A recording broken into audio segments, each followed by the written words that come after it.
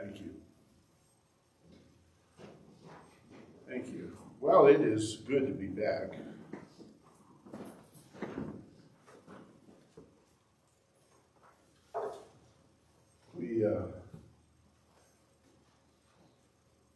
We didn't get quite down to the Gulf of Mexico.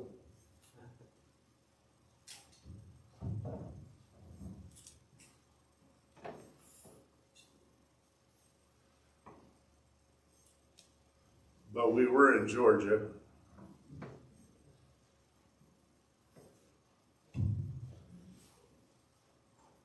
I don't know. Excuse me while I play around with this stuff.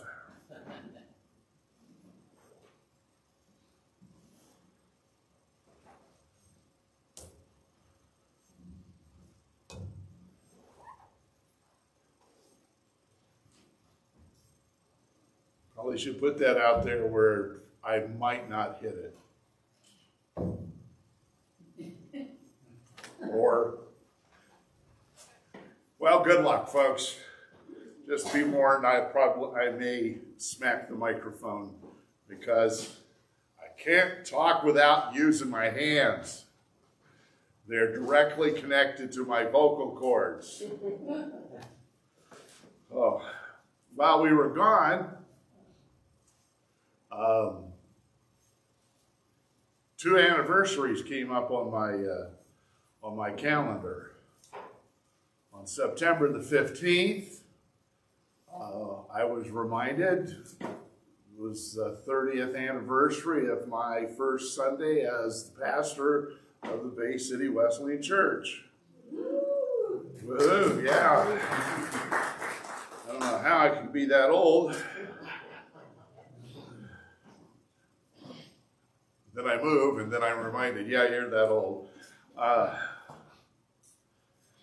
then on the 16th, I was reminded that it was the anniversary, not that I really needed to be reminded, but it was the anniversary of my mother passing away. One of the lessons my mother tried to teach me, well, I'm still working on it. And in some ways, it was a lesson she had to learn from me. It's kind of a two-way street.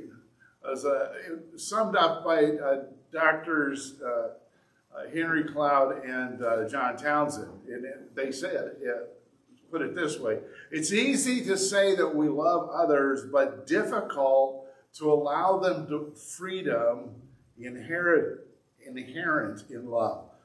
We withdraw, feel resentful, and send guilt messages and attempt to control those who do things against our wishes. These actions kill freedom and will, and they eventually kill love. Love cannot exist without freedom, and freedom cannot exist without responsibility. You must own and take responsibility for what is yours, and that includes your disappointment in not getting everything you want from another person. The disappointment that comes from our loved ones exercising their freedom is our responsibility. We must deal with it. This is the only way to keep love alive. Mom tried to teach that to me, as I tried to teach her that because I was the one that was the... Well, there was a guy named Dr. James Dobson. Some of you remember him. He wrote a book called The Strong-Willed Child. I read it as an adult and thought it was my autobiography. My parents probably read it and thought, that's Mark. It is impossible to control another person's decisions.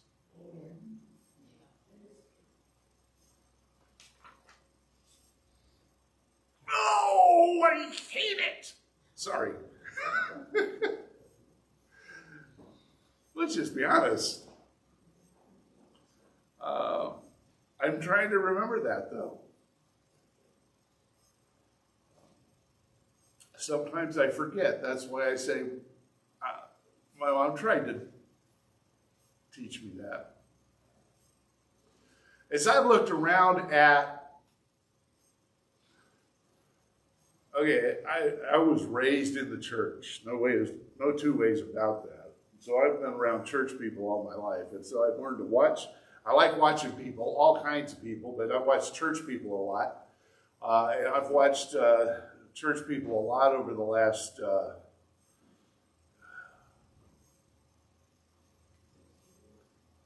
half century. and I've noticed that I'm not always sure we've known what we were doing.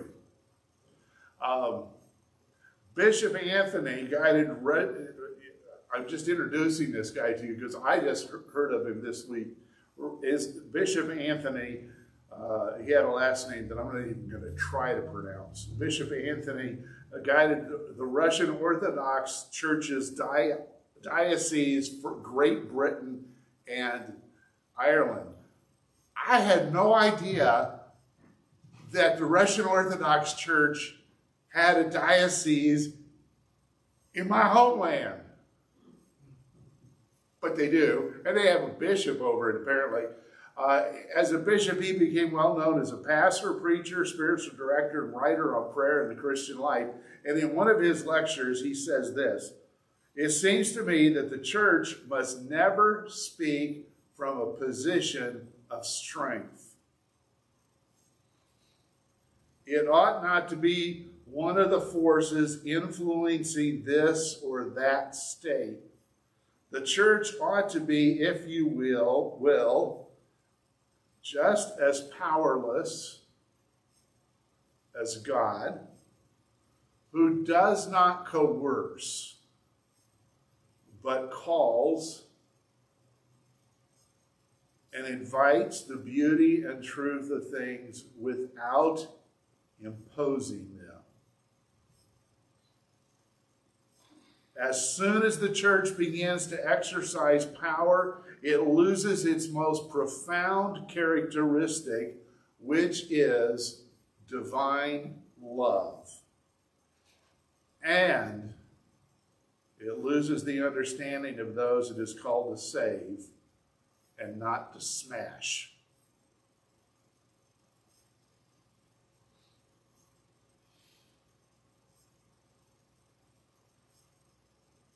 Whoa.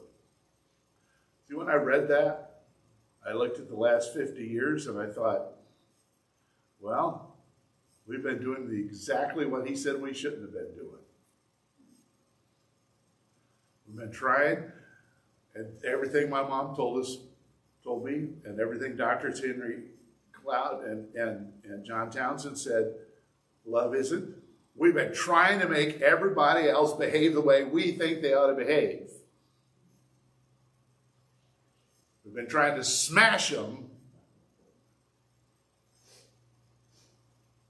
instead of save them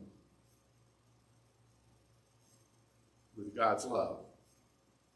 Now, some of you, I don't know, I've read this statement about God being powerless several times, and I get caught on it every time. But in case, let me just stop for a moment. In case you get stuck on God being powerless, we're in a Protestant church, so it's hard for us to catch that. But imagine yourself in a Catholic church and there's a crucifix on the front wall.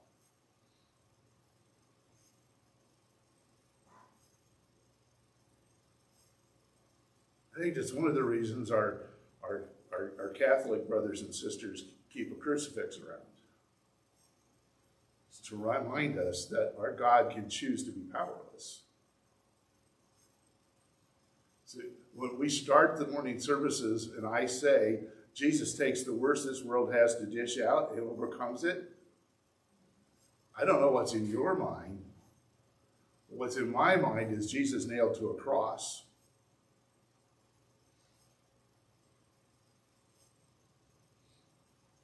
That's a picture of powerless. Not that he couldn't have prevented that, it's that he didn't, and he chose not to.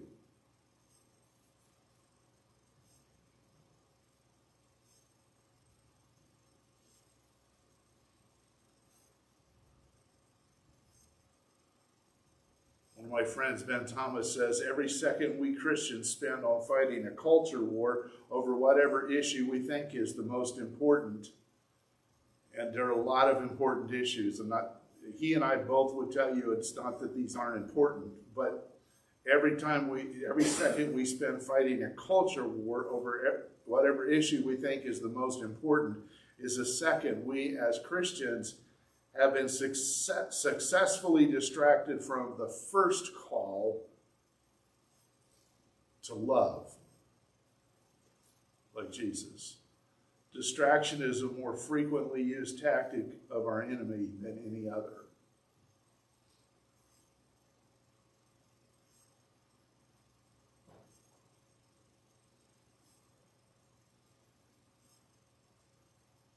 The enemy can get us thinking, oh, we got to do this, we got to fix this, we got to fix that, we got to fix them, we got to.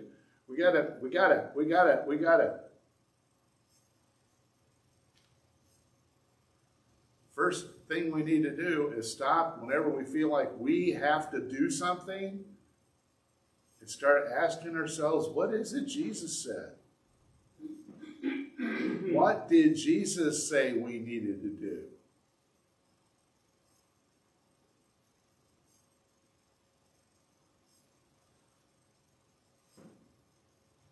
Now,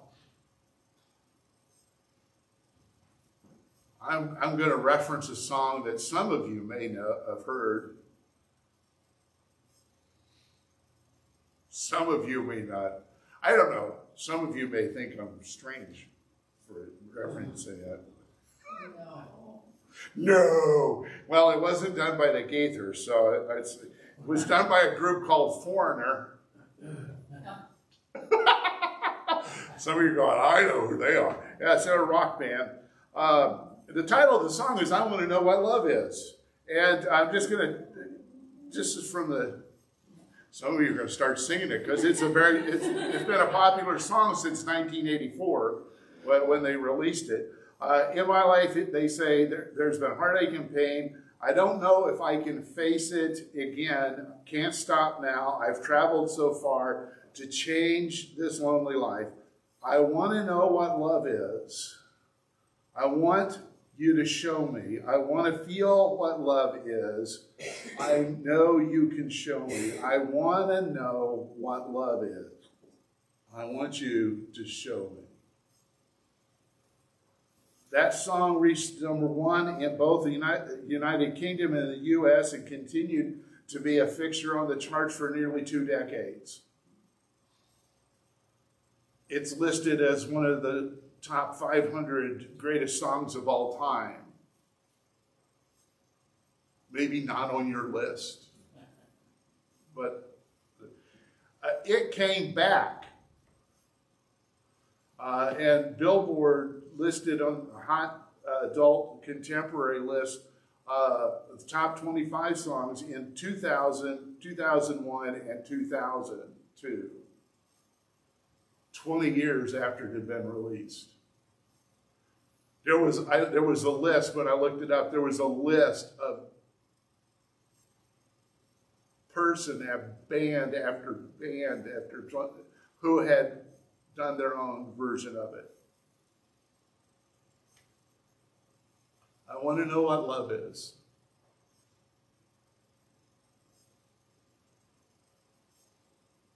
I want to know what love is. A friend of mine said this, the final answer to that inquiry, that desire of that song, I want to know what love is not in some specific words, but in a story and an image. Jesus on the cross. If you really want to know what love is, you look at Good Friday Jesus. The Son of God hanging on a cross, showing us how much God loves each and every one of us. Not some of us, not most of us, all of us.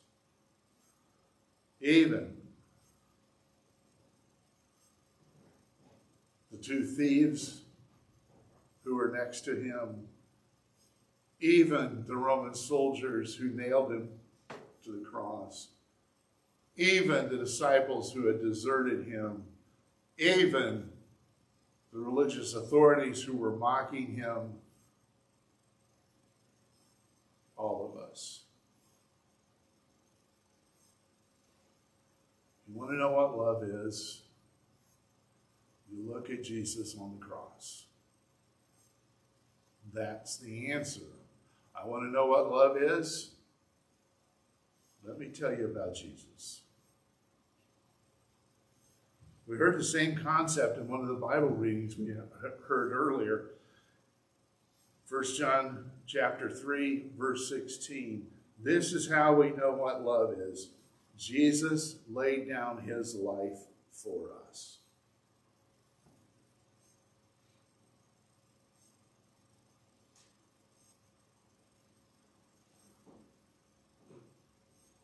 And we ought to lay down our lives for our brothers and sisters. Now, this raises a challenging concern for those of us who follow Jesus. We must show, not just tell, those who don't know the story of the cross what love is.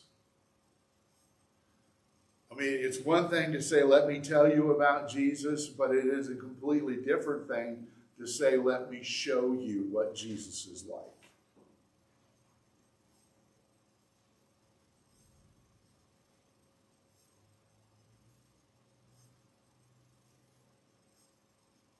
And we need to ask ourselves, how are we doing? How well are we showing Jesus' love?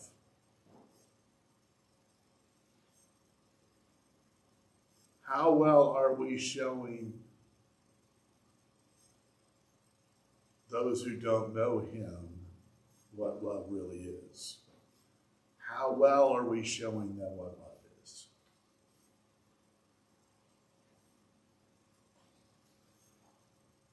Well, is that really important? Well, I'm glad you asked. Mark chapter 12, verse 28 through verse 34. We're in the last few days of Jesus' life. He's on the hot seat in the temple. Okay, I don't suppose they literally had a hot seat, but everybody's asking Jesus questions. The religious authorities are trying to get him in trouble. They're trying to corner him. For quite a while, they've been looking for a reason to get rid of him. And every time they ask him a question, every time they've tried to trap him, he has had an answer and he gets out of it. And finally, one of the teachers of the law came and heard them, the other authorities, religious authorities, debating with Jesus. And notice that Jesus had given them a good answer. It says he asked him, I'm going to pause for a moment. One of the first things you notice about this is that he's not asking, it says he asked him. It doesn't say he tried to trap him.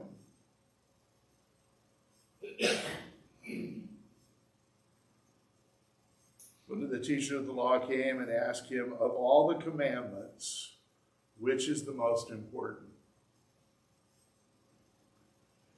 In that day, they had a list of over 600 commandments that they had developed from the laws that Moses had given them and from the Old Testament, what we call the Old Testament. Over 600 commandments.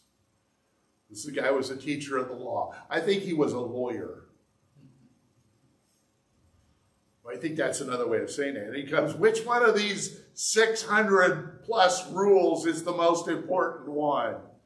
And Jesus answered, the most important one is this, and every Jewish person can tell you this to this day. This is the most important. This is like the Apostles' Creed for the Jewish people. Hear, O Israel, the Lord our God, the Lord is one.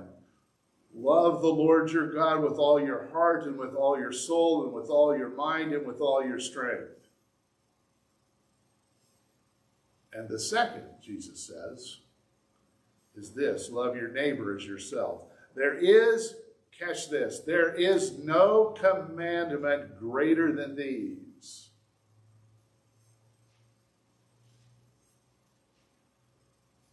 Well said, the teacher replied. Now, I've watched way too much TV growing up. I used to watch The Family Feud growing up.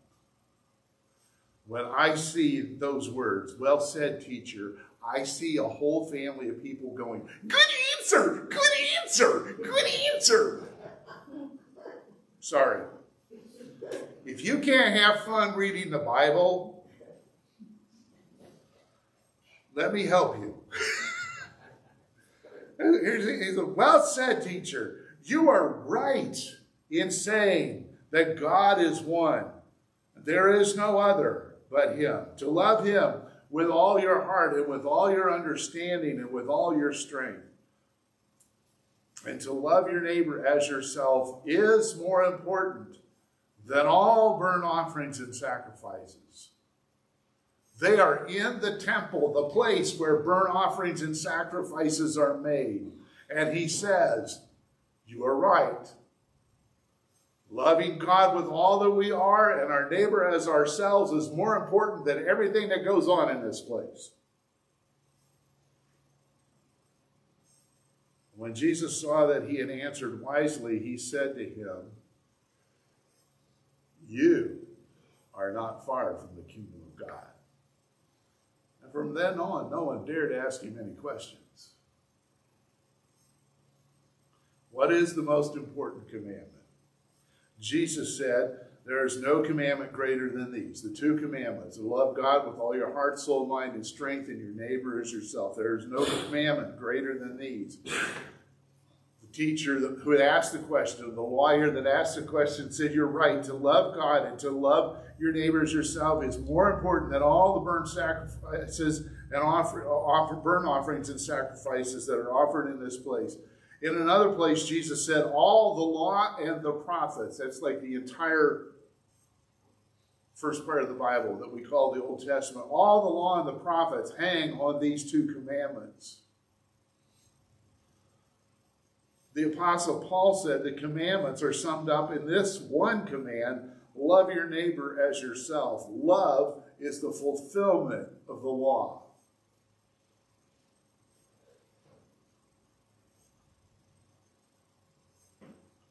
Love is the fulfillment of the law.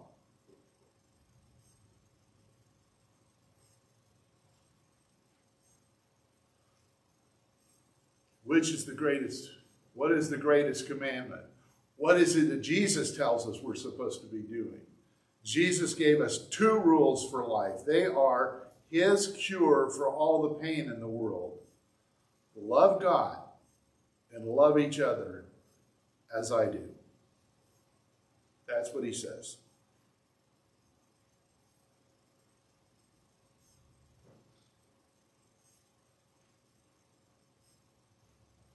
Our problem is we don't stop and ask him what love is.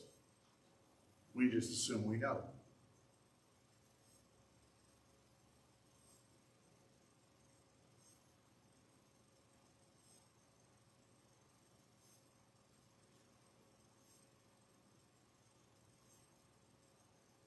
And that's a mistake.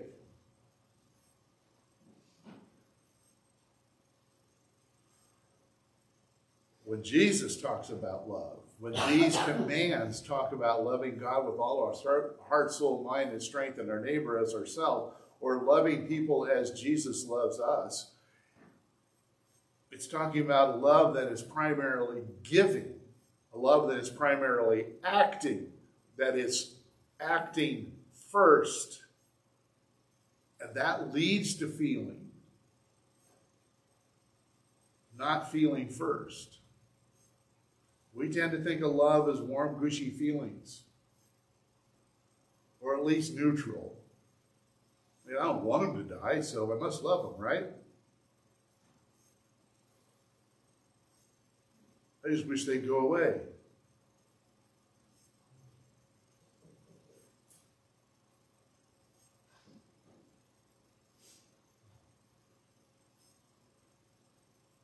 No, that's not the way it works. So, how does it work? Well, here's a practical example from Jesus. From Jesus and what we call the Sermon on the Mount. Jesus said, "You have heard that it was said, love your neighbor and hate your enemy.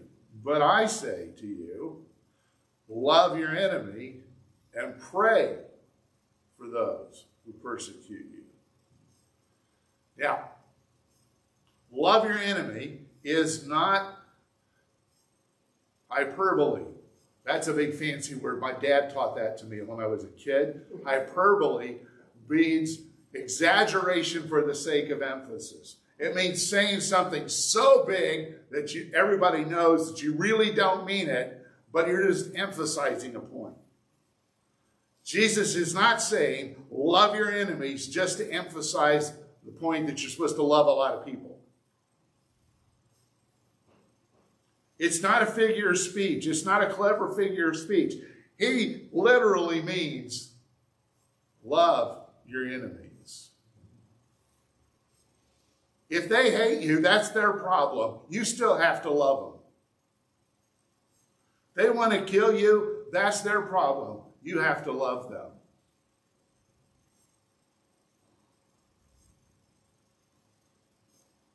Or maybe I should say you get to love them. I don't think it sounds any better that way.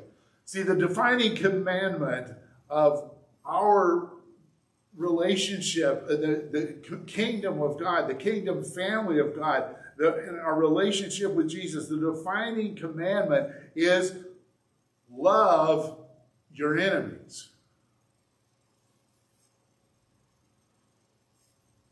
Now, people are going to say, but isn't that a hard teaching?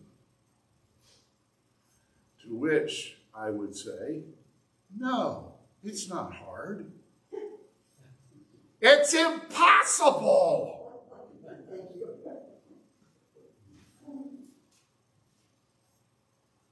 It's not normal.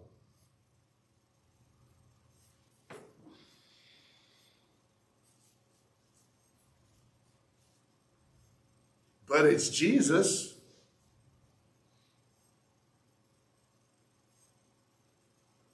It's what Jesus says. See, we're in a dynamic relationship with Jesus in which we are transformed, rescued and reconciled and filled by the Holy Spirit with Jesus' holy love. Not some kind of love that we can generate, not some kind of warm, gushy feelings. But it doesn't stop with us being changed. His love for us creates first love for him, and it gives birth to love for others. A devoted love for our neighbors and our enemies.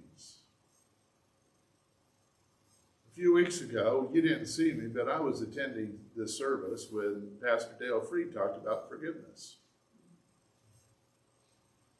And he shared the story of Corrie ten Boom coming face to face with a guard from the concentration camp, the Nazi guard from the concentration camp where her sister died, where they had been abused and misused. And she shared the miraculous story of how God helped her forgive her brother in Christ now. And she could love her enemy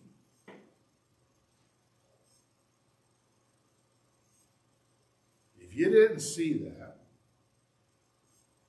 that was, you can look it up on YouTube or on the Facebook. That was September.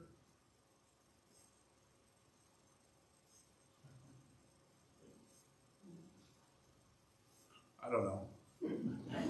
I had it a moment ago. I think it was the 10th. September 10th? Okay, September 10th. Other people have confirmed it. At least if I'm wrong with company. September 10th.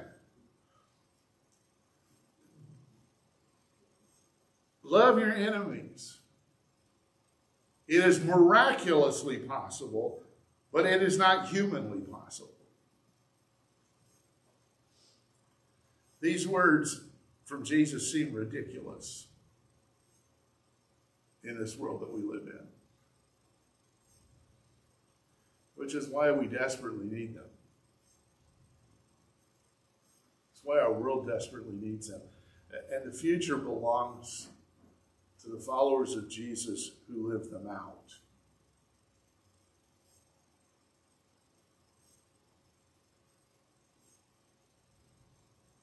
But how do we do it?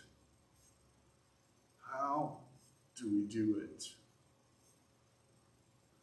How can we love our enemies?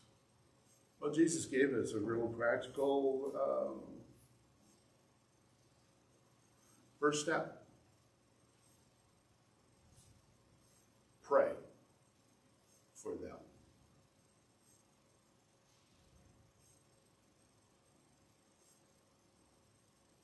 And remember that prayer is more than talking. Prayer is also listening.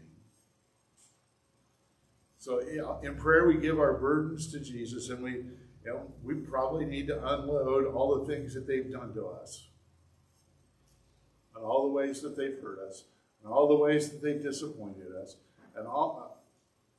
Not that he doesn't know already, but sometimes we need to unload that. But then we need to stop and listen. And as we listen, Pastor Matt Leroy says, as we listen, Jesus starts to give his burdens to us. He will begin to show us how he sees that person. And we'll begin to pull back the curtain on our issues as well. And he says, finally, prayer for our enemies cultivates holy love for our enemies, which actually destroys our enemies, because once you begin to pray for them and in turn begin to love them, then they're no longer your enemy.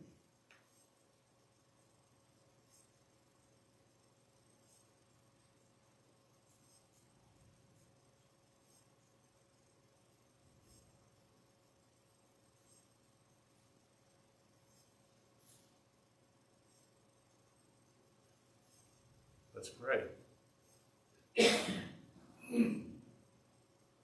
Jesus, you gave us 2 rules. They're really easy to say. Love God with all your heart, soul, mind, and strength, and your neighbor, including your enemies, as yourself. You set an example for us when you went to the cross. You said, Father, forgive them. They don't know what they're doing.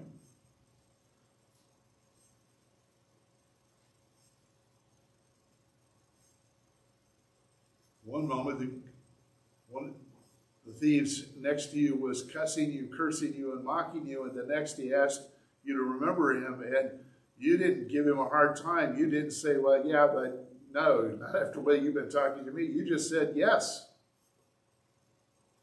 you're going to be with me.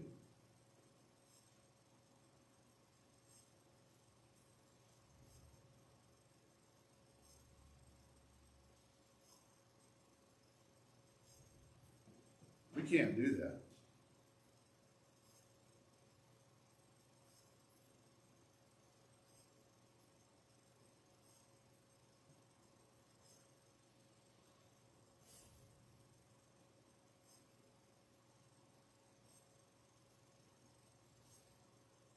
We want to know what love is. Not just because we know the story, but because we've experienced the story again on a much deeper level than we've ever experienced it. We want to stand at the foot of your cross, and we want to hear you say to us,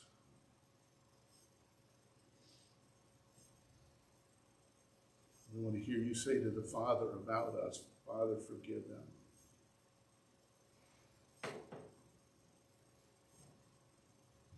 We want to hear you say, I will remember you. You're going to be with me.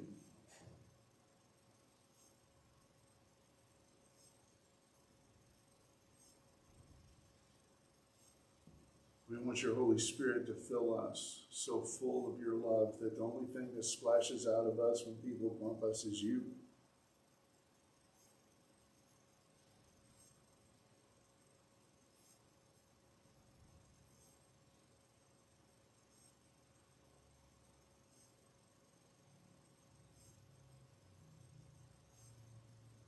Keep us so deep into your love that you change us completely.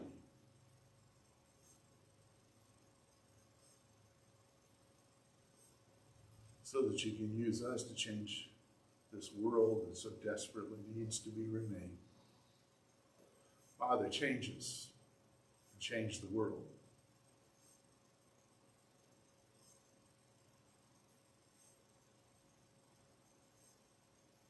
Amen. Amen.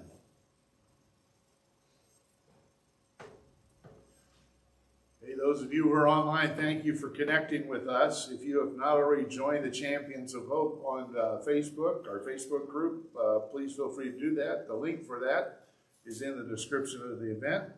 We'd love to connect with you that way. And for all of us, online and on site, this time of worship is over. But our work has just begun. We are sent, but we are not alone. Go with King Jesus in the power of the Holy Spirit to love like him.